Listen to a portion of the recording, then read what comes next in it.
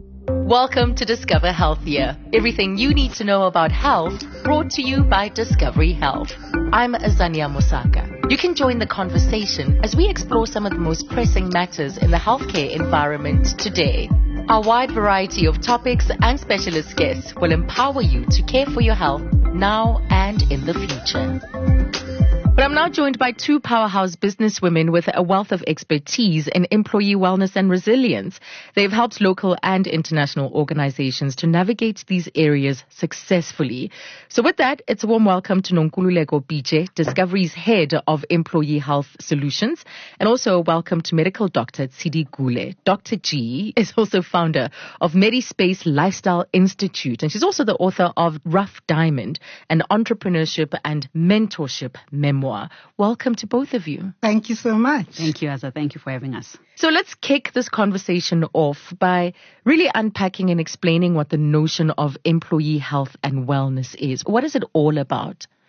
The brief description I can give is, employee wellness or workplace wellness, depending on the term you want to use, is really geared towards designing health promotional activities or policies that improve health outcomes at the workplace.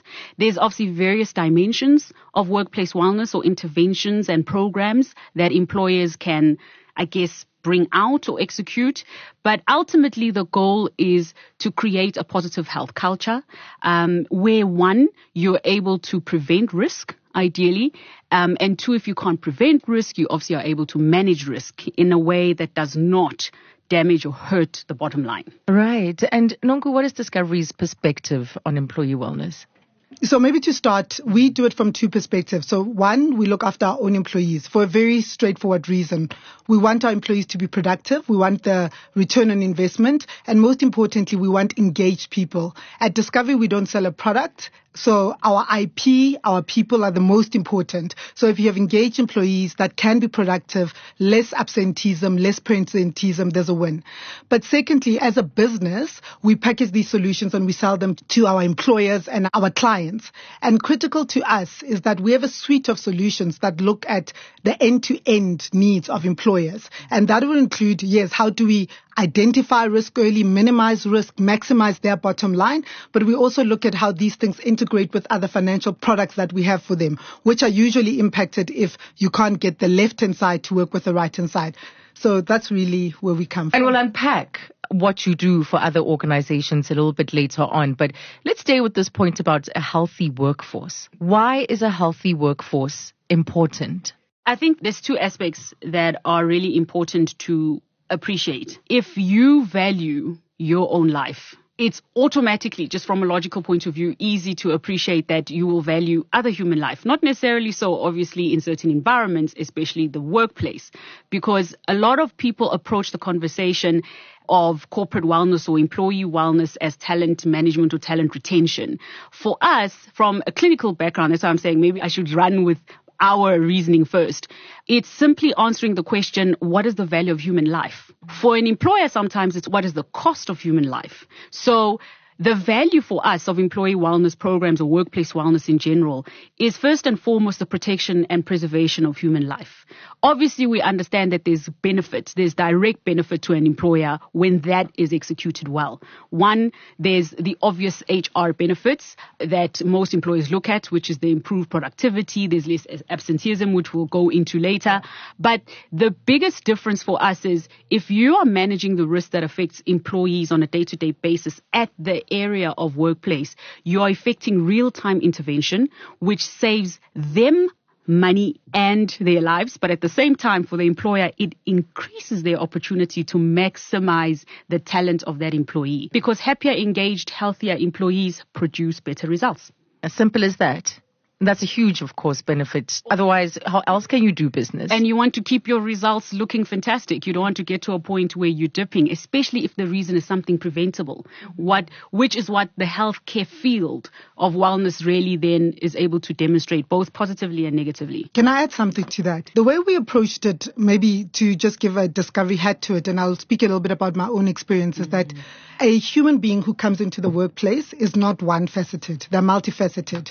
So usually usually employers will say, what activities can I do that will drive physical well-being, or what activities will I do to drive emotional well-being, etc. Really, the way we've looked at it and the way we've approached it is holistically, how is a person impacted? And the reason I say I'll put my hand up and sort of give my own example is I went through a divorce a few years ago. And I remember the first day when you realize sort of what's happening to you, a huge amount of things happen to you. One, physically, you can't understand why this body feels like it's giving up on you. You were healthy the day before, you are unhealthy the next day, you don't understand what's happening. But also there's a huge emotional and mental impact. And then I guess on sort of a third component is about financial, because you're thinking about this used to be a household of 2 people, this is going to be a household of 1, etc. So really the way we've thought about employee well-being is not employee well-being just from a physical and medical perspective, is what are all the facets that can impact a human being. So we really look at how do we catch you proactively, and how do we understand what's happening with you holistically, and then how do we help you navigate the financial challenges that you might face. Maybe you need to speak to a financial coach. The emotional challenges that you might face, maybe a psychologist, maybe your kids need a social worker, and also the physical impact, because while you're well, your system is going through a huge amount of strain, and therefore how do you manage anxiety, etc.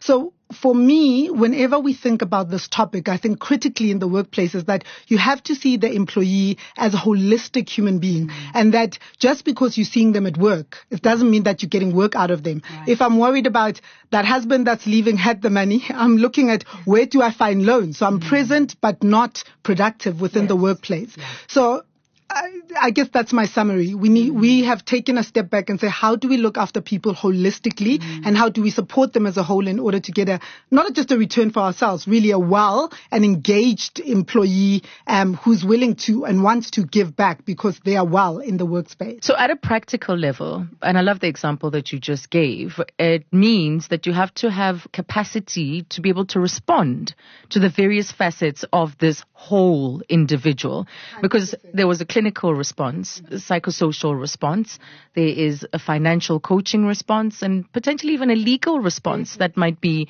required depending on the nature of what's confronting your staff. 100%. Now, if we are to talk about costs, we read that South Africa loses 16 billion rand to absenteeism. That's how much we lost last year, at least. And a third of that is due to illness. So how do corporate organizations combat these sorts of losses? And what do we know about the impact of absenteeism on corporates in this country and globally? Let's talk money. So there's varying stats, especially I think in the last 4 years. I've seen some varying numbers on the impact of absenteeism, both at the global level where you're talking up to $84 billion. And then you've obviously got the South African perspective. We seem to have stuck to around the 16 billion rand figure. I think the important thing to, I guess, appreciate, especially on an employer level, is the impact of even one employee that is absent. In South Africa, we've taken an interesting study that seems to say, if we were to take on average that it costs the employer about 450 rand per hour, that an absent employee is gone. The greater impact is that the employer is not only paying the salary of the absent employee.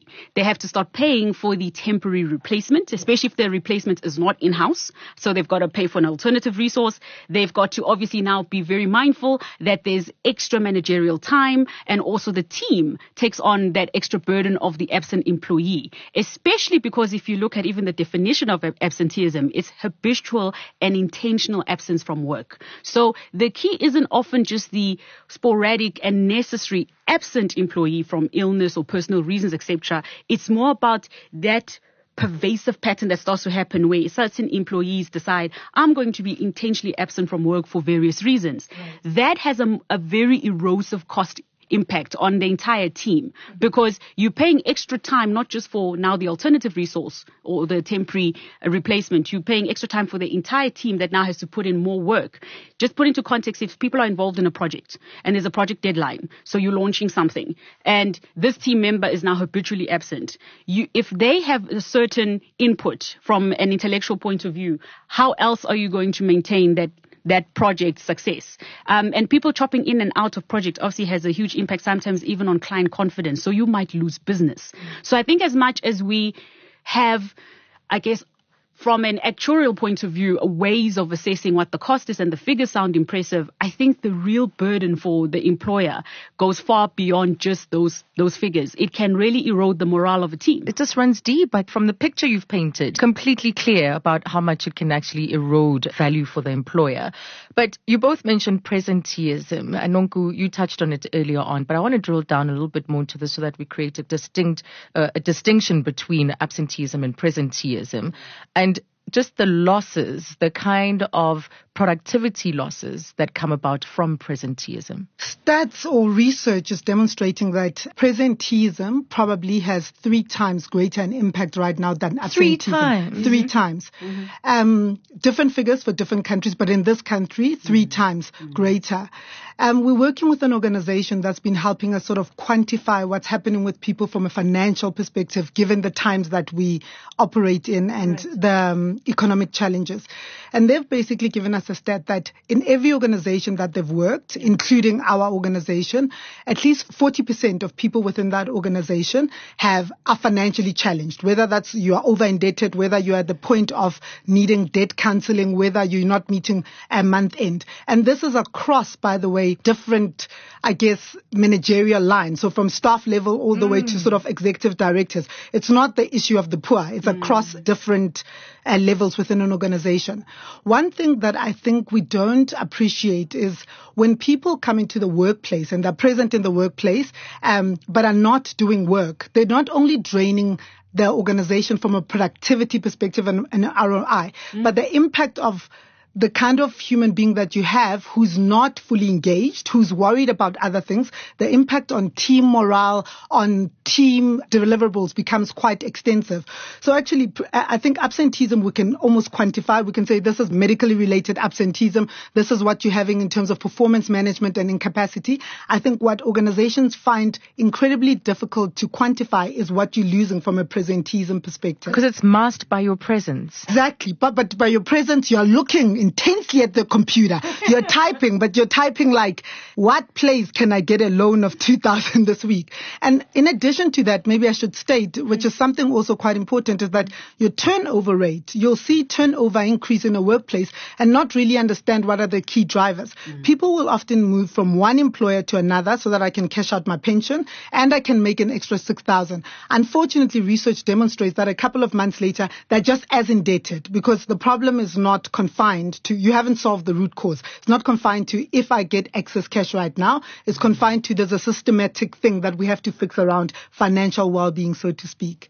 So yeah, presenteeism is a huge issue. And the truth is, I don't think we've also cracked how to help employers work through it. I think we are closer to cracking absenteeism because we've got data and therefore we can tell you what's happening with your employees and when and what's created by something related to a medical claim. But we're not able to tell you whether people are in your workplace and are not working.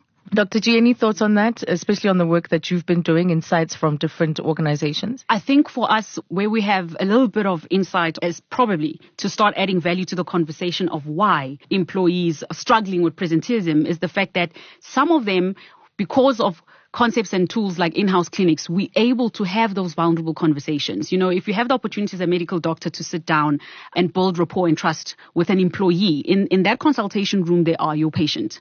And a lot of them, one of the biggest things we're seeing increasing, especially in the age groups of 25 and 42, is mental health burden. Now, note I didn't say mental health disorders, and I think it's so important to also be very, very specific in how we define these conversations, because there's a huge misconception out there that all of a sudden all of us suffer from 1 or 2 mental health illnesses. Very natural in a human life to go through certain seasonal transitions and to struggle with them and go through a season of depression or exhibiting depression symptoms without suffering from a major depressive disorder. So labeling is also one of the reasons we actually don't see a lot of employees who are exhibiting behavior that is presenteeism-like, actually coming and consulting and confronting the issue, exactly as Nonku was saying, is their opportunity to be vulnerable sometimes is triggered by support systems, which is why I loved her definition of the holistic concept, because Because when you provide an ecosystem of support that looks at financial, legal, medical, and includes the psychosocial, you start to also unpack reasons that sound sometimes elusive to the employer, like presenteeism. So we're starting to see an interesting new field of data come through where we're seeing the not quite ill employee. Physically. But when people also talk about their personal life, you start to see some of the triggers that lead to presenteeism behavior. You would need safety in the workplace for these clinics, for one to feel they can unburden. They can literally put all their problems on the table. So it speaks to culture. So it permeates right through the organization. Absolutely. Which is one of the reasons I think one of the fantastic things that an organization like Discovery does with its modeling is to give both in-house and remote services, because most human beings, we've also seen from research, are much better at unburdening to someone that they physically see, touch, and can test or, vet in terms of a trust point of view. You're asking someone to tell you, deep secrets, but sometimes they're not comfortable to only do it over the phone, especially if it's something that's been happening over a series of time and now they've realized I'm not coping, especially in a culture where we're often told we've got to show up and be heroes no matter what is happening to us, which is very synonymous with the corporate professional archetype. It's show up even though, your house is burning. And so sometimes to get a person to get to that place to say, but I'm not okay, takes a lot of journeying in the trust department. So when you have in-house care, there is a bit of an advantage, which is fantastic when you've got organizations that say, okay, our matrix will have a bit of both so that we're able to capture everyone in every possible space. Before we unpack this program even further, I want to still build this picture a little bit more. And the question of non-communicable diseases is ever present, in many conversations, but both locally and globally, we've seen an increasing epidemic of non-communicable diseases of lifestyle. They take a toll on any population. And so why does a corporate culture that focuses on employee wellness matter in tackling the fact that employees will suffer from a chronic disease? We're talking heart disease, diabetes, hypertension, obesity. The list goes on. If I can start by just saying, in the world of Discovery, I think Discovery has probably changed the world of physical activity, nutrition, and how people look at it. And I think the science over the many years and the fact that we are in different countries with this IP talks to the fact that we've now, I think, conclusively understand that physical activity in the main is the biggest tool that you can use in terms of tackling non-communicable diseases. And so I think powerfully what organizations are doing and what we've done is you create a whole ecosystem where you force physical activity. I'm very blessed to be in a very amazing building. That has a track on the roof. But it's exactly that. I run from one side of the building to literally the other side of the building, which is probably a little over 100 meters, if not 200 meters, just on the same floor. Yeah. And this you do repeated times a day. And it was deliberate in the design of the business. So the design of the business is such that most of the people who work within this building will not sit at any one workstation. They'll sit in multiple workstations, which forces this whole movement ongoing. Yeah. The fact that we have a gym in the building, the fact that there is a track. And what is amazing is that often on the track, you won't see people running. You see people during lunch. I have my coffee in hand and I just need to think a little bit. But it's forcing movement, it's forcing different breathing, etc. So I think we take for granted what businesses can do outside of the norm just to impact that thing called physical activities. The fact that we also incentivize the great behavior. So we do it, obviously, Vitality in a very powerful way. And you can see people being driven to act in a particular way. They are incentivized and there's shared value through that model. But we do it also as an employer. So as an employer, we have lots of things that say, come and do this, and there's a challenge for this today, and there's a challenge for this tomorrow. You get a half day if you do this. All of those things that just drive the behavior of saying you must just move while you impact something that's quite important. Maybe lastly to add, nutrition plays a big part as well. And as an employer, we have deliberately done things like salad bars, and we are moving towards remunerating people and rewarding them for choosing healthy food. So we're not a patriarch, so we can't dictate that you have healthy food, but we can find a way to reward healthy food. And all of these things are little steps, but huge in a workplace where you stay 8 to 12 hours of your day that stimulate movement and that stimulate healthy living that will impact the well-being of our employees. Do either of you have the latest research on the global impact of ill health amongst the workforce on productivity and on GDP, on the bottom line? Because this doesn't only stay with an organization, it translates to a national level. I do. And to just perhaps put some context on how chronic diseases, especially as you were referring to non-communicable diseases, impact the bottom line and things like GDP, you're looking at something as simple as high blood pressure that we refer to as hypertension, causing incredible damage close to eating at 5% of GDP at companies globally. It's always a lot easier to look at the importance, I guess, of an intervention when you can see what not having an intervention costs you. And 5% is a lot. It's significant at a global scale. And here's also part of the most important thing about the physical part of keeping your workforce healthy. Something as simple as non-communicable diseases, where the opportunity is often lost, is that more than 80% of them are preventable. So when you're able to intervene at the workplace, what you introduce is real-time intervention that for the most part actually assists a lot of these employees not fall to the other category, which is the complicated, hospitalized, chronic aspect. And that costs both employer and employee a lot of money. So the impact of seeing what chronic diseases do to the workforce, yes, is felt at a financial level, and you're looking at billions of dollars to that degree that I've spoken about in terms of the GDP impact. But when you look at it at an employer-employee level, you're looking at hospitalization. And a lot of these guys, once they get things like high blood pressure, strokes is knocking very closely, heart attacks. Hypertension is a leading independent risk factor of strokes and heart attacks. And in South Africa, you're looking at a person who has hypertension is at risk of, you've got 1 in every 2 who've got severe hypertension are at risk for stroke. Give us a picture of the sort of health that the South African workforce is in. I'll first just give you the population picture and then I'll distill it into the corporate workforce, because if you look at the age demographic of the guys suffering from these chronic diseases, they are the workforce.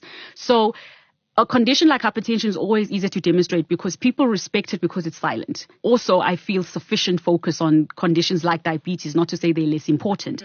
But high blood pressure is really a very effective killer, and sometimes doesn't get enough in terms of a platform. So let's quickly look at that. 42 to 54% of South Africa's population have high blood pressure. It's only diagnosed clinically, as in you have to sit, have a clinical professional measure it, and we can then confirm you have high blood pressure. So there is a need for intervention from a health level for us to say, you've got it, let's treat it.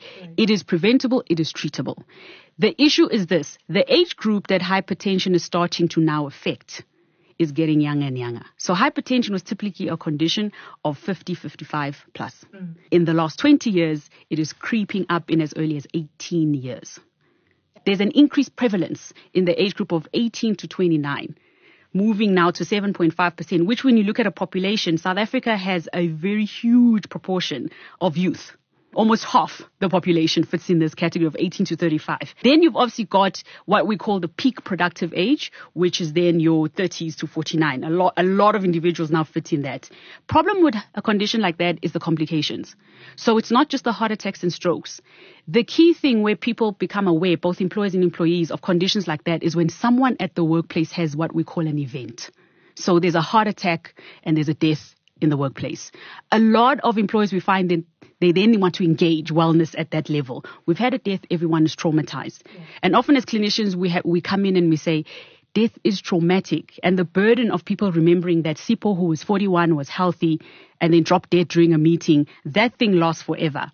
But there are many other Siphos in that company who can get the intervention, and we prevent those kind of things. So outside of just the cost, the value of having interventions like that at the workplace, it's life-saving. And that for us is important enough to consider an employee wellness program for your company and the individuals that sometimes are affected by what we call a sudden death, because very few people expect people of a certain age to pass on. And this is happening more and more frequently because there are certain conditions that individuals do not have time to consult for. But when you offer obviously the kind of ecosystem of support Nonku is referring to, you're able to catch that stuff early. So that's the real value, early detection. So let's talk about the opportunities then, because the risk factors and their consequences extend into to the working population. And employee health and well-being is seemingly a risk and an opportunity. So how do you balance these, and what are the appropriate interventions? As you said, the risk, you need to identify them, but I'm curious about the opportunities. I think as a business, we've been doing sort of medical scheme business and administration for a very long time. The opportunity here was almost taking a step back and saying, in this day and age where people engage with health and wellness in a very different way, where technology is rampant, where if you call your sister and say, how are you? She says, what's wrong? Why didn't you WhatsApp me? How do we play a role in that space and bring health and wellness into that space and really make it light? I think the other opportunity was that if you look at employee assistance programs, as they're called, which is what's prevalent in the workplace, or employee well-being programs, there's been no movement for like 20 years in terms of how do you innovate around these? How do you bring better solutions? How do you really wrap yourself around people? And really where we've gone is, what is the opportunity? And I'll tell you a very simple discussion that I have with executives when we go see them about the solution is, do you even have the baseline of your employee well-being?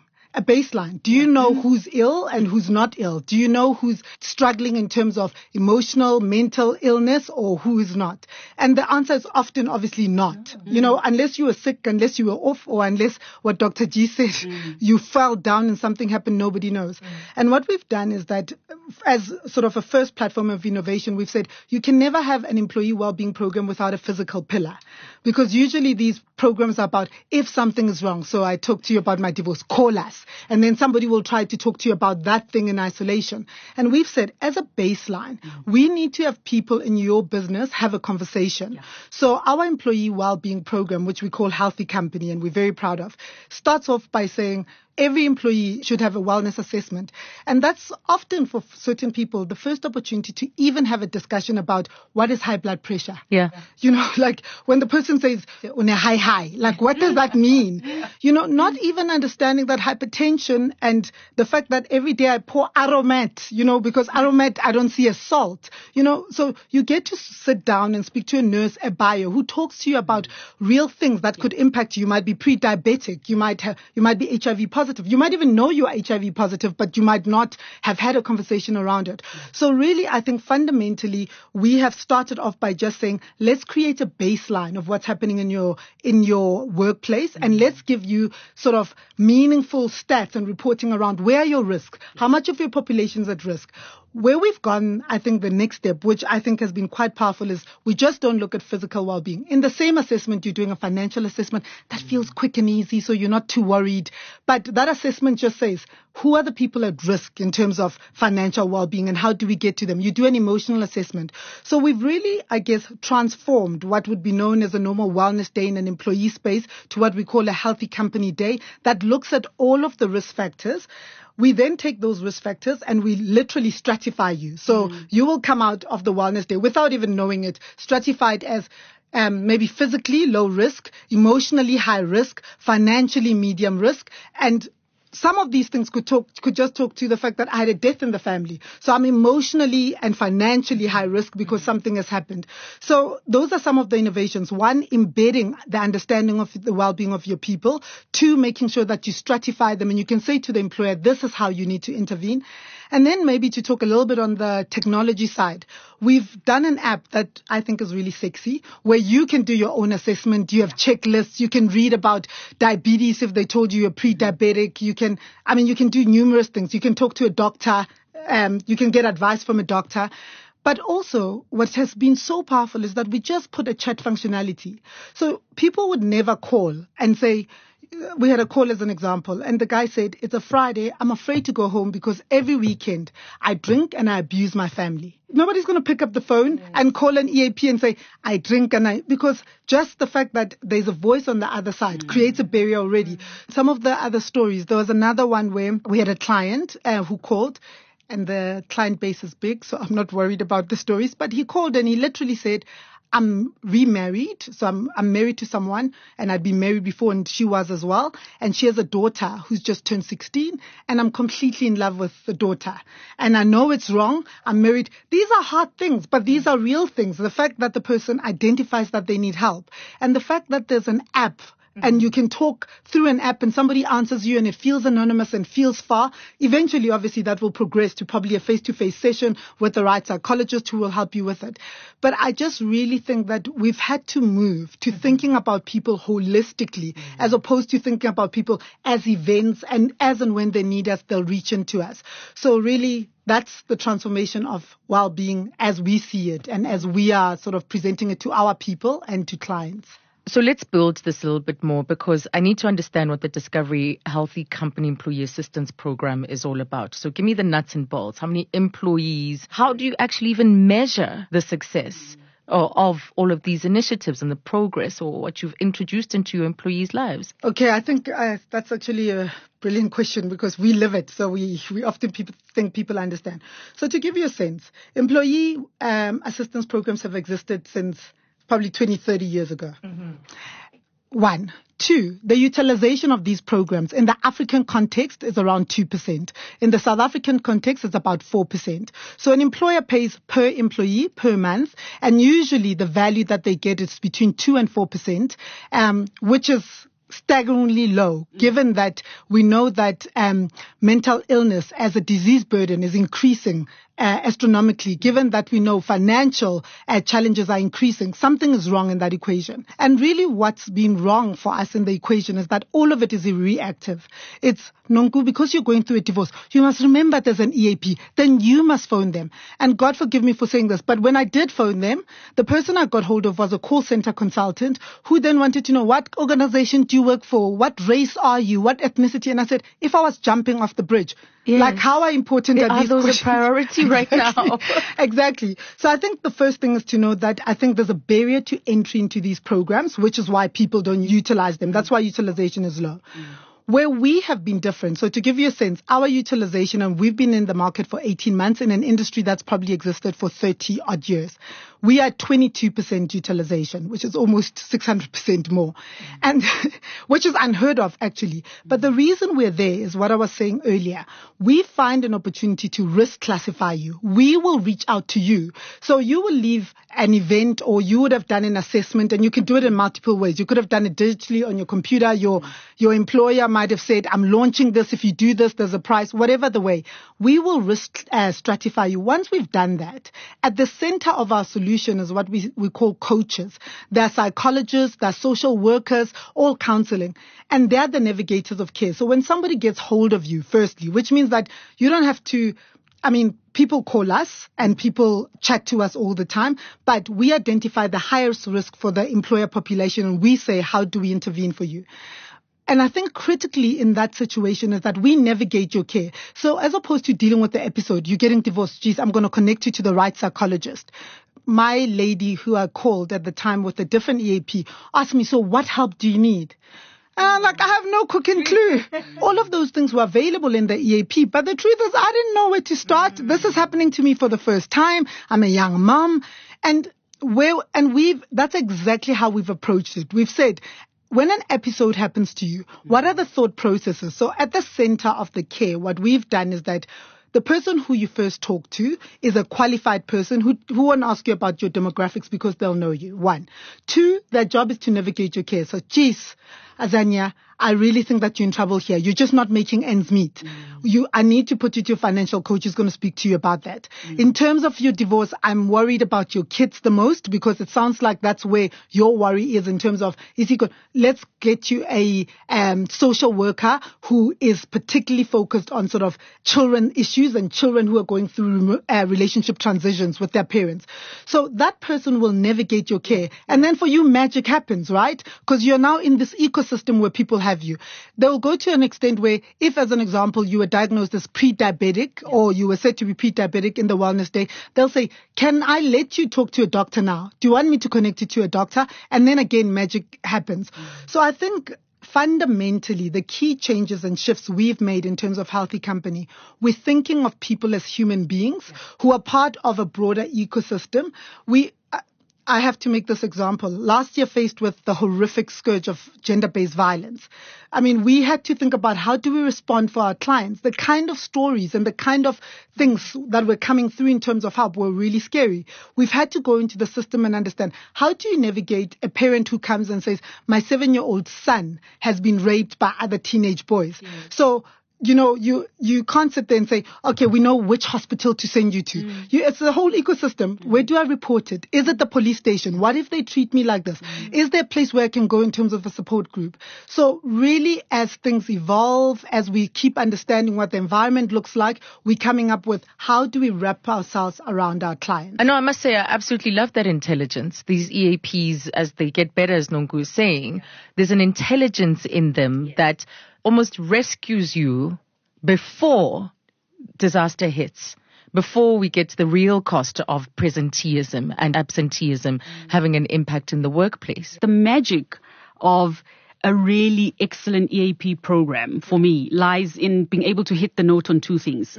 Demonstrate empathy and provide appropriate care. So what I love about Nonku's description of the ecosystem is a lot of programs promise appropriate care, but when you really need it, and exactly what you're saying, Azania, is it's a traumatic experience that often brings a lot of employees to these centers. So whether it's a call center, whether it's a physical human being, you're there mostly because you need help and you are hoping for help. So when you as a company are trying to design an effective system, you don't want to invest money on a system that doesn't actually provide those basics first. Because if you're not able to provide that kind of support, you are going to often lead your employees down a hole that very few of them recover. Right. And anything to do with what the category is often called personal reasons. Because a lot of employees will cite things like, interrelationship issues, childcare, elderly care, all those issues, and financial issues also are regarded personal reasons. If you're not able to provide an ecosystem that leads them quickly to the appropriate care, you lose them in that very beginning, because then they lose trust in the system and you're unable to get them back. And that's why it's also not often surprising sometimes that utilization of certain programs are that low, because people in that moment when they pick up the phone and they reach out online, they're seeking someone who will hear them and help them. Now, the other side of this, of course, is a healthy employee. What sort of edge, what sort of advantage do they bring to the organization? So firstly, the question should be, what do you do for your healthy employees? Firstly, do you know your healthy employees and what do you do for them? So a lot of investment is made supporting and dealing with employees that are not healthy, quantifying the impact on productivity in the organization. But how do you quantify what does a healthy employee give you, one, but secondly, how do you make sure that they feel valued? Just because they're not drawing on company resources, they should also be valued. And maybe to start off by saying, we thought about that in the design of Healthy Company, and we deliberately have gone to build a world for the healthy employee. To give you a sense, we have very sexy financial module capability on the app, where it's little short videos, etc. It talks about wealthy couples, wealthy kids. You starting off after you get married. What should you invest in? How should you invest? You want a new car? Interest. So it's really about you're on a good path here. How do you keep on the good path? We've got stuff in there that talks about physical well-being and how to almost take it up a notch, so to speak. So the investment that we've made in terms of how we support people that are not well, we've made an equal and quite a powerful investment on how do we support those that are well. What we're also building onto this chassis for employers and their employees, similar to Vitality, is how do you reward them? We know all behavioral economics and Vitality has taught us that as soon as you pay for good behavior or you reward for good behavior, magic sort of happens. So that's been quite powerful. And maybe my last story on this is I met Dr. G when I went for my executive wellness medical. And I literally went back to work saying it was such a gift. It felt like this is something I should do on my birthday because it's about being a well employee. At least I feel like I'm well. But getting into a space where somebody spends time talking about you. What could be your risks? What are the things that you are thinking about in the future? How do we strengthen? And talking about it makes it clearer for you too. 100%. And most powerfully, I just felt like we spent all of this time just planning for how do I am well. which is also a blessing, meaning that, you go for anything, whether it's a pap smear, they do numerous tests. Yeah. And when people say you're good, it's just such a relief. So that's already is like powerful reinforcement. And then a discussion about she discussed with me, what's your life like? What's your daily life like? What are the things that keep you awake at night? What is stress? I was just like, this feels like such an incredible gift I get to sit and reflect about me. That doesn't happen frequently.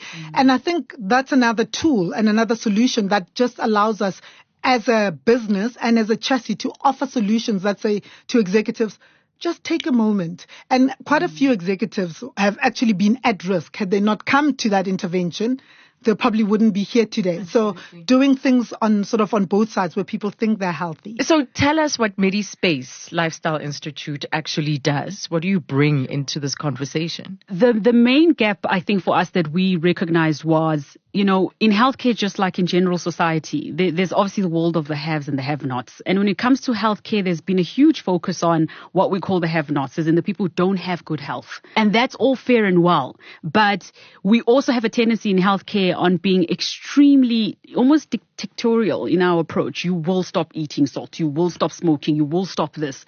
And there was a need for us to really look at how do we creatively as medical professionals distill the message of leading healthier lifestyles in a way that's not preachy, in a way that's accessible, and hopefully in a way that's also inspiring.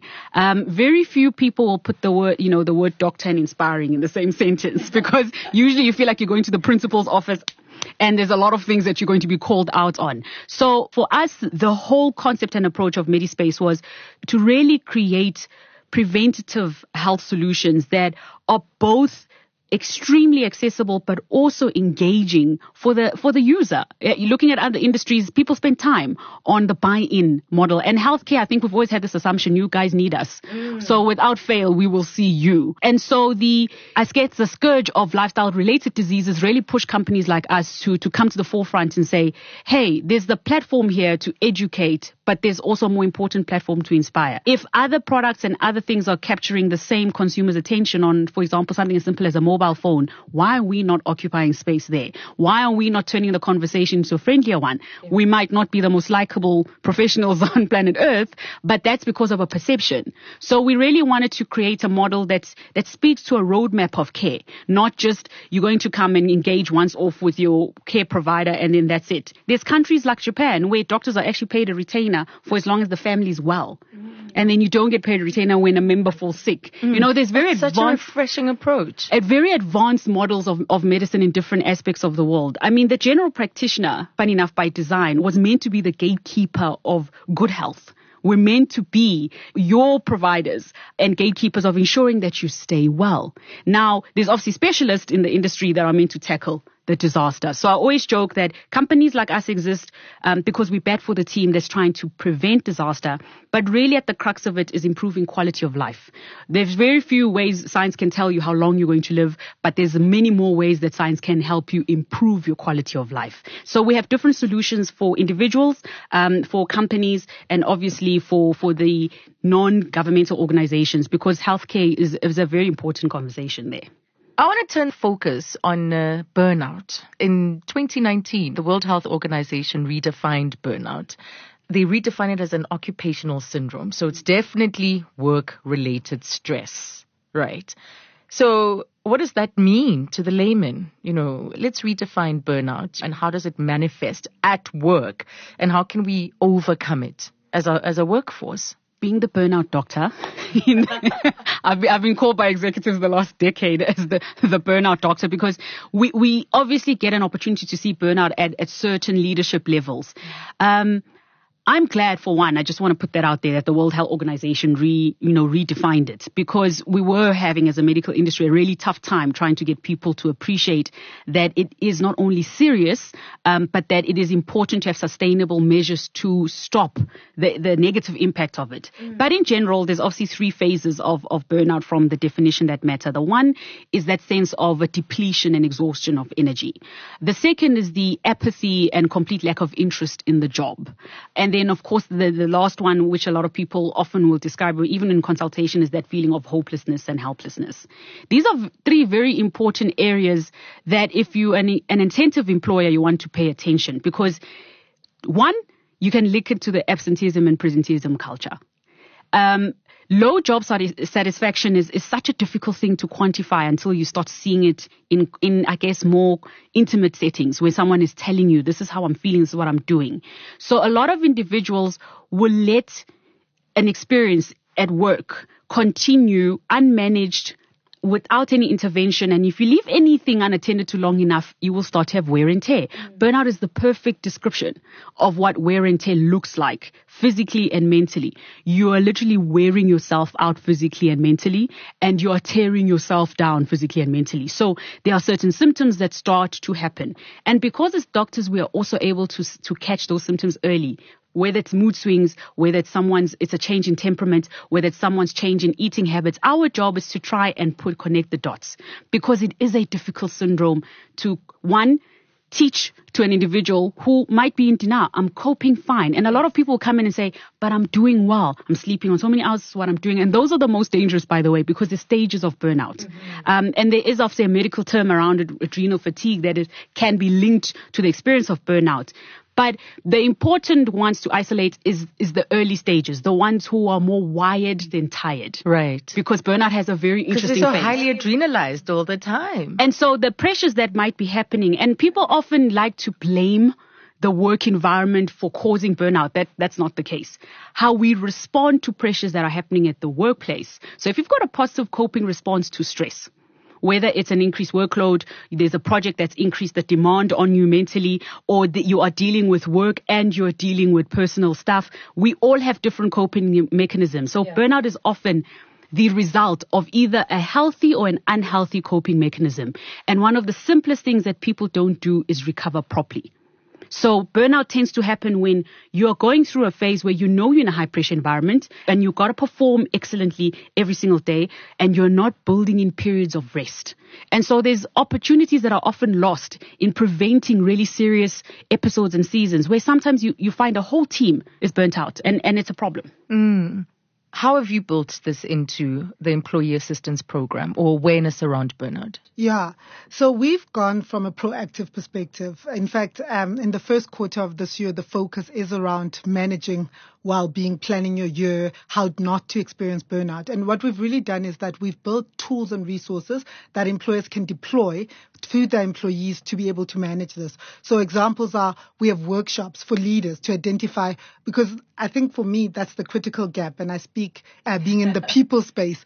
Because I think the biggest thing is we don't identify what's happening with people. We just see it as, geez, poor performance, this person has turned a corner, I'm not sure what's going on with them, the low morale, etc. And really where we focused is, how do we build the tools and the resources for employers to make sure that their leaders can identify this and can support their people when they go through this journey. There's also, and I'm talking again from the people space, and we call it people as opposed to HR, because I think people is sexy. And there are certain sort of hygiene factors that you have to look after, making sure that people take their leave. People, at some point in time, we used to pay out leave. So you'd leave your leave quota to 40, 50 days because you want the money, because you have financial pressures. Those are really, really detrimental behaviors, not only to our staff, but also to our members. We have a lot of our people that talk to our members, deal with our members on the call center. You can imagine how demanding that job is. And so if you don't make sure that the hygiene factors are taken care of, these people will continue to work. Other things to look at, if you look at the employee life cycle, I would say a critical area to look is engagement. How do you continuously energize people? Talking to them about the strategy, recognition programs, things that keep people plugged in, energized. Because often when you experience burnout, you always question your contribution. Even if you're acting at the top of but it's like, I'm not contributing enough. Because your mind is obviously not in a coherent place that says, of course, your contribution is X and it's being recognized. So it's in the workplace, how do you create programs from an employee engagement perspective that just re-energizes the environment all the time, refocuses them on particular things? And how do you create the same things for people in their home life? And that's such an important one. We visited Saks, the consulting firm in the US. And, it was amazing how they talked about the things that they do for their employees that are not related to work at all, but that impact highly employee morale. People will work there for 75% the salary they'll get from the next consulting firm. Such as what? Because it just seems like the employer now is I don't want to use the word burdened per se, but there are seriously high expectations from employers to provide so much of what we need to be thriving individuals. And till what point? I like that question. And I think the sex business case for me was brilliant. The first thing is that they pay at a discounted rate of the market, 75%, but got the top talent. So people will literally, and I can't say the other consulting firms, but in its top 5 globally will choose to go to Saks. And the reason for that is that they understood that this business doesn't just take care of me, it takes care of my family. Why that is critical is that you're making up. So in the same way that you're getting a discount in terms of the person coming, that's already huge ROI, right? In terms of consulting salaries across a base. But secondly, presenteeism decreases hugely. And they had one example. Parents were most frantic during SATs. I would say we're most frantic during matric exams. Exactly. So parents are frantic. They want to go home early. In consulting, you work until the job is done. You work in a client space, so you can't just wanting to go home. And they could see it was impacting their business. And all they did is that they started extra classes for all the different subjects. And the kids could come onto the campus to do these extra classes. And all of a sudden, people were back at work and they were present, and for them it was a huge milestone in the sense that they got the ROI they wanted from their consultants. The family's taken care of and they're taken care of. So what's sitting at the back of your mind? If we can get rid of that, if we can clear that space, we'll have all of you. And productivity, I mean, just an increase, I'm just thinking in our business of 5-10% productivity is a couple of million rands. It's significant and it's real. I'll give you another example of what they did. One of the biggest killers, which is the same in our country, of young children, is still swimming pools, right? Even though only a segment of society has these things, but still drownings are quite high in terms of the death rate. All they did is they started swimming lessons for kids of X age to Y age on a Saturday. They already had a massive campus, so they just used their resources. How much does it cost you to have a swimming instructor? But the impact it made in terms of young mothers who are consultants, who are working 15, 16-hour days, leaving the kids with the nanny, worried about the pool, worried about this, just diminished hugely. And in their particular population, that was no longer an issue. Our EAP does exactly the same. So, and it's funny because we are in our second year, so we've seen the seasonality. We experience exactly the same during a year end when people are writing matrics. We are seeing the most teenagers. There's referrals into child psychologists. There's breakdown, stress. The kids are feeling burned out. If we didn't intervene, where would that parent be? So if we didn't provide, so the EAP, even though the employer buys it for the employee and pays for the employee, takes care of your whole household, including your helper, etc. But if we weren't taking care of those people, the employers will be coming back and say, there's an issue in terms of productivity here. And there's an issue because you're not supporting my employee whose husband is beating her. If we're supporting her, he's not going to stop beating her. So you really have to look at the entire ecosystem. And if you're looking after the entire ecosystem, the ROI will take care of itself. It will present itself. I must add this as a last thing. You can't underestimate sort of the social currency that you build up when you're an employee that's perceived to care about their employers. And why EAPs have to move, and I don't know why they haven't, from this low utilization that obviously makes you a lot of money because you don't service a lot of people, to where they're adding value, is because people, if they don't see the currency, they don't value the currency. So as an employer, you keep paying for this thing for which you're not getting any sort of value from. But when people are thinking, and that's how millennials think, are you an employer that cares about the environment and that cares for me? And critically, we're seeing that happen. I think if people had to say, no, we don't want healthy company anymore, maybe the employer says, I can't afford it. I think the employees would rebel. And I think that's the right thing. It says this is so powerful and so meaningful in our lives that we need to have it embedded in our organization. And briefly from you, Dr. G, to what end, though, should all of this be coming or be burdened on the employer? So often when we approach employers, one of the ways that we try and actually help them answer that question is that we ask them 2 questions. One, what are the top 3 pain points you'd like as an employer to see change when it comes to employee behavior? And then what are the 3 important things you are seeing your employees do wrong? And you'll be fascinated by what the answers are, because for us, it gets us to the answer of to what end. An employer often will invest in something that is troublesome enough to them that they would like to see a change in. And that's where wellness gets to play a very important role, because sometimes the misconception is wellness is this touchy-feely, tangible thing in the sky. And I'm going to keep pouring in money and I'm going to hope that people improve their health. But grown people don't change. I mean, I've been in all kinds of presentations where you get that attitude from Exco, where they say, what are we really doing here? This all sounds great, but I'm already paying medical aid for these individuals. They should pretty much know what to do. The key thing is, if you're able to assist the employer or the representative appreciate that they've got pain points, they've got things that either annoy them or really aggrieve them. And most of the time, because we speak to decision makers that sit in the people department, I'm now using Nonko's term, and because we sometimes insist, even as a company, to meet at least the three representative of a company's decision makers. So whether it's a CFO, the CEO, we want other people to give us perspective. Because if you sell it to the guys who release the money, you've won the conversation on letting them appreciate that if you then measure us, our performance on these three, whether it's quarterly, annually, and because we've got tools that allow employers to actually see this is the value of my investment in the areas of concern, you actually start to then build a healthier conversation of, okay, so they've demonstrated that they can change this for the better. What else can they do? Otherwise, it just stays in this idealistic conversation. People want to see results. And that's really, for me, where most employers make decisions like, to what end do I keep investing in wellness?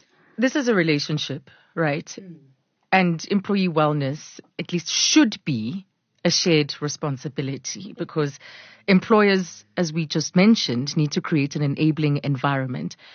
But staff also need to take charge. The people need to take charge of their own lifestyle choices and their own well-being.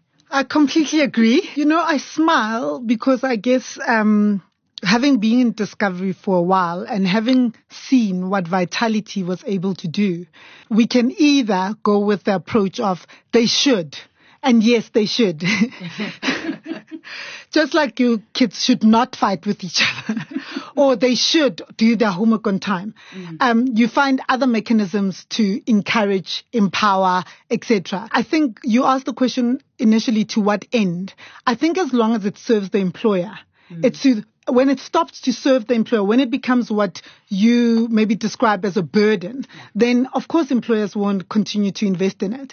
But I can tell you now, I think in boardrooms around the world, healthcare and employee well-being is top of mind, because while you can create a healthy workplace, while you can unlock greater productivity, you're unlocking greater profitability, and that cycle will continue. So in my mind, I think that we should just leverage what we have learned, and what we have learned is that you need to tell people what they need to do. You then need to drive the right behaviors. We did research that told us that it was extensive research, but we came out with smokers, and I say this carefully, but we did it with our own people, and we have a significant number of people. We found that people who smoke were less productive than people who don't smoke, and their performance was also lower, and performance based on sort of objective metrics that are set out for everyone. And so, of course, what we want to do is shut down the smoking balcony. People, what do they do? They're smoking in the basement. You want to shut down the basement. They're now smoking across the road. This is firstly, it's not beneficial to the employer, who's now losing more productivity because you now have to walk far, etc. So while it's not something that we want to endorse, what we do know is that if you reward the right behavior and you tell people this is what you do in order to get the reward, they're more likely to do that. So yes, it should be joint. But where it's not, our jobs are to create the tools, to understand the science, to implement that science, and to make it sort of successful. And this has been successful across the board. It's successful in China and in Asia and in all the markets, in the US, in all the markets that we are in. We are there with Vitality because we've understood how to drive and change behavior using rewards in the workplace. There was an employer, you asked to what end, there was an employer. So a key part of what we do, which is probably critical, is sort of how we use our data intelligently and create business intelligence to tell you what's happening with your employees. We integrate this across all the claims. So what's happening to your employees in hospital, what's happening to your employees when they go to see a GP, when they go to a wellness assessment. So we take all of this and we create a picture for you to say, geez, this is what's happening. And these are the top 3 things you should be agitating about because they're impacting you in a huge way. We went to see an employer, and it was through a sales process of telling them about the solution. And we were able to show them, they weren't a Healthy Company employer yet, but they were on Discovery Health, that they had lost 28 million during the flu season. And they were just saying, like, how do they get people more here? How do they? And it turned out that a big part of their base are temp employees that they use during peak and troughs. And everybody could come to the clinic, but the temp employees couldn't because obviously, but that's switching yourself in the foot, right? You depend on these people. So during peaks when you should be fully resourced, you're not fully resourced because these people just are coughing, etc. And it was very simple. We said, let's do a flu vaccine for you. Let's take one period in time. This is how much productivity you lost because of influenza. Let's first prevent it. But secondly, you should allow these temp employees to use the clinic. Because if they don't use it, and let's look at what they use the clinic for that is most beneficial to you. So it's just being able to show intelligence and say, from one season to another, even if you just unlock 10 million, even if you still lose 18, but you unlock 10 million, that is significant. So to what end? It's to the end where it makes sense to your business. When it no longer does, maybe you ask your question, how much more you invest. Then it becomes marginal returns and maybe you stop. Right. You talked about data from different territories, and I just remembered that data from Vitality's Healthiest Workplace study in the UK found that younger employees are more likely to suffer from mental well-being. Said what the results signify a clear need for employers to proactively engage with young workers and adopt comprehensive strategies to ensure successful onboarding and integration into the workforce. So young people are especially at risk of mental illness. So how do you protect them in the matrix of an employee assistance program? I think there are 3 critical stages, and having piloted some of them in some of the biggest organizations in auditing, finance and legal, where we see a lot of administrative work, we've seen some value in, one, introducing what we call a risk stratification model at induction level. There's always seasons in companies like that in those industries of bringing in new talent and new employees. And that's a great opportunity. If you make wellness part and parcel of an induction journey, you get to immediately at the outset start to see who might be in trouble. Because a lot of these youngsters also feel that they've got a point to prove. You know, they want to climb the ladder, they want to ingratiate themselves with their supervisors, so it's going to be very difficult for them to come to the same supervisor and say, I'm actually not coping, I'm feeding 5 people at home, I'm only 24, those kind of things. So if you're able to put in a tool that assesses it, it allows the employer to say, okay, this is the actual group, because there's also an understanding that you're going to see who's going to cope well based on psychometric tests. Not always. The transition from studying, for example, into employment. Very different. The cultures are different in each company. The cultures are different in each branch. So induction is the first step. The second one that we usually encourage, where you can tap in as an employer to see how they're doing, is we actually say that the first 6 months is more important than the first year, because usually the turnover of young talent is actually increasing in the first year. So you're losing your talent now sooner, because a lot of people make an assumption, no, maybe the problem started in the 5 years when they've transitioned in life stages. It's that first year of transition that's critical. You're able to give them support because they're not really speaking openly. So once again, a demonstration of proactive intervention. Have a structured program that allows them to know, we're going to come in at the beginning, we're going to come in at 6 months, and then we're going to catch you again, let's say after 18 months, to see how you're doing. It also builds a very positive mindset in the newbies, as I like to call them, that, hey, my company actually cares how I do, how I cope. Because mental health, like I said, it can stay gray if you don't have very defined ways or models of how you intervene proactively to really catch the ones who are in trouble early, but also, you know, continue to encourage the ones that are doing well. Main issue with the young guys when it comes to mental health is the anxiety related to work. So you will find that he or she's performing well on the surface, but they are struggling with anxiety. What do young people tend to do? Self-medicate. Okay, so they're not going to tell you there's going to be a culture, and substance abuse, huge issue, especially in the corporate circuits, because it is easy. And this is the terrible thing to even say about my own fraternity. It is easy to fool a doctor or a medical professional into writing a script. One of the most common things that young people come and present to us is insomnia. I can't sleep. They're not often willing to tell you why they're not sleeping. Yeah. So what is a GP who doesn't have time going to often do? Prescribe the medication to help you sleep, because they'll then give you a litany of things that they need to sleep for. I need to, my project, my deadline, my studies, etc. So the wellness really understands, because, for example, and I love what Nonko was saying, because there's certain measures that you've got to almost introduce in a firmer way than what they used to. Our consultations are inherently longer because we need the opportunity to ask the why. And when you ask the why with youngsters, at some point the defenses obviously come down. Look, I'm actually struggling here, and here, but because these are the issues, this is what I need to do. So the reason we're seeing the burden is because I don't think that young people are caught in that early, or what we define as the high risk stage. Those first 18 months of transitioning from studying to being or having a job. Those are the most critical, and often their destructive behaviors of coping start then. So if you don't catch them then, by the time they're an advocate or a senior attorney, they've learned how to cope. It's very difficult to start changing those behaviors. Yeah. Right. We have reached the end of our conversation, but I want to give you this power 30 seconds just to share what the driving message should be that you would like employers to take home. Both of you, but Nonku, just your driving message for 30 seconds. I think that the employer today is probably the most important vehicle of change in the country, particularly with some of the main challenges we're facing. I think they play a significant role in how we bridge the gap with the haves and the have-nots in the medical industry to begin with. So the state is overburdened. Mm-hmm. Where do we look?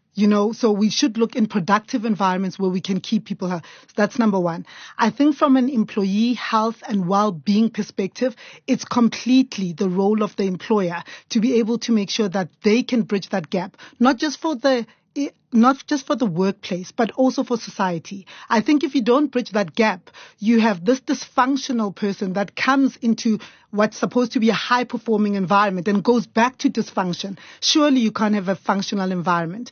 I think there are other opportunities for them to play a role in terms of employee benefits, in terms of how we structure them, in terms of how we encourage people to save, in terms of how we change behavior and make sure that there's long-term sustainability of the health and wellness of the human being, even after they stopped working for us. Mm-hmm. So really, it's about the employer recognizing who they are, the power that they have to both influence what happens within, but to also influence what's happening in our society and in this country. I believe that employers are aware of the need for employee wellness programs. I think the key thing now is for us to improve on how employers act on implementing wellness at the workplace. And here's my first driver incentive I'd like to give them through a question. If you are willing and committed to safeguarding your family's health, then there must be a part of you that appreciates the responsibility to safeguard your employees' health. Human life is a very interesting thing because depending on where we are, we value it differently. At the workplace, they're humans first and resources second. And that's really our approach from a scientific point of view. But that's looking at the whole human being. And the person who is ultimately the decision maker, whether it's a group of people, whether it's an individual, has to, at the end of the day, find it in themselves worthy enough of a conversation. So we've really filled the gap of being partners in making that conversation a reality. But it's ultimately up to the employer to see the value, the necessity, and we hope that things like the compelling stats of what's happening in terms of the burden of disease, be it mental, physical, even financial, we can put it under the disease category, is enough of a reason for an employer to at the very least say, I want to be part of the solution and I want to be a person who's remembered for having brought value in the company that not only creates sustainable outcomes, but is a legacy that I want to be proud of. And I think a lot of employers want to leave something behind that a lot of people will remember them for. And this one is one of it, and it's worth it. Nonkululeko Pitje, thank you so much.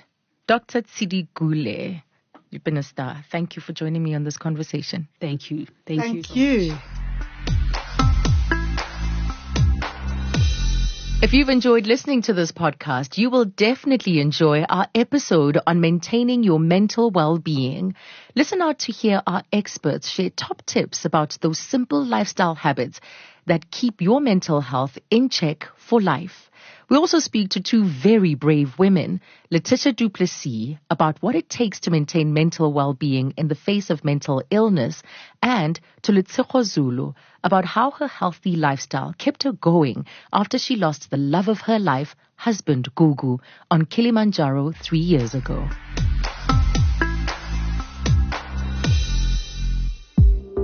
Thank you for listening to this episode of Discover Healthier, brought to you by Discovery Health. Join the conversation on social media with the hashtag #DiscoverHealthier and tag @Discovery_SA. You can subscribe to our podcast channel, Discovery South Africa, on your favorite podcast app, or visit discovery.co.za to listen to our shows.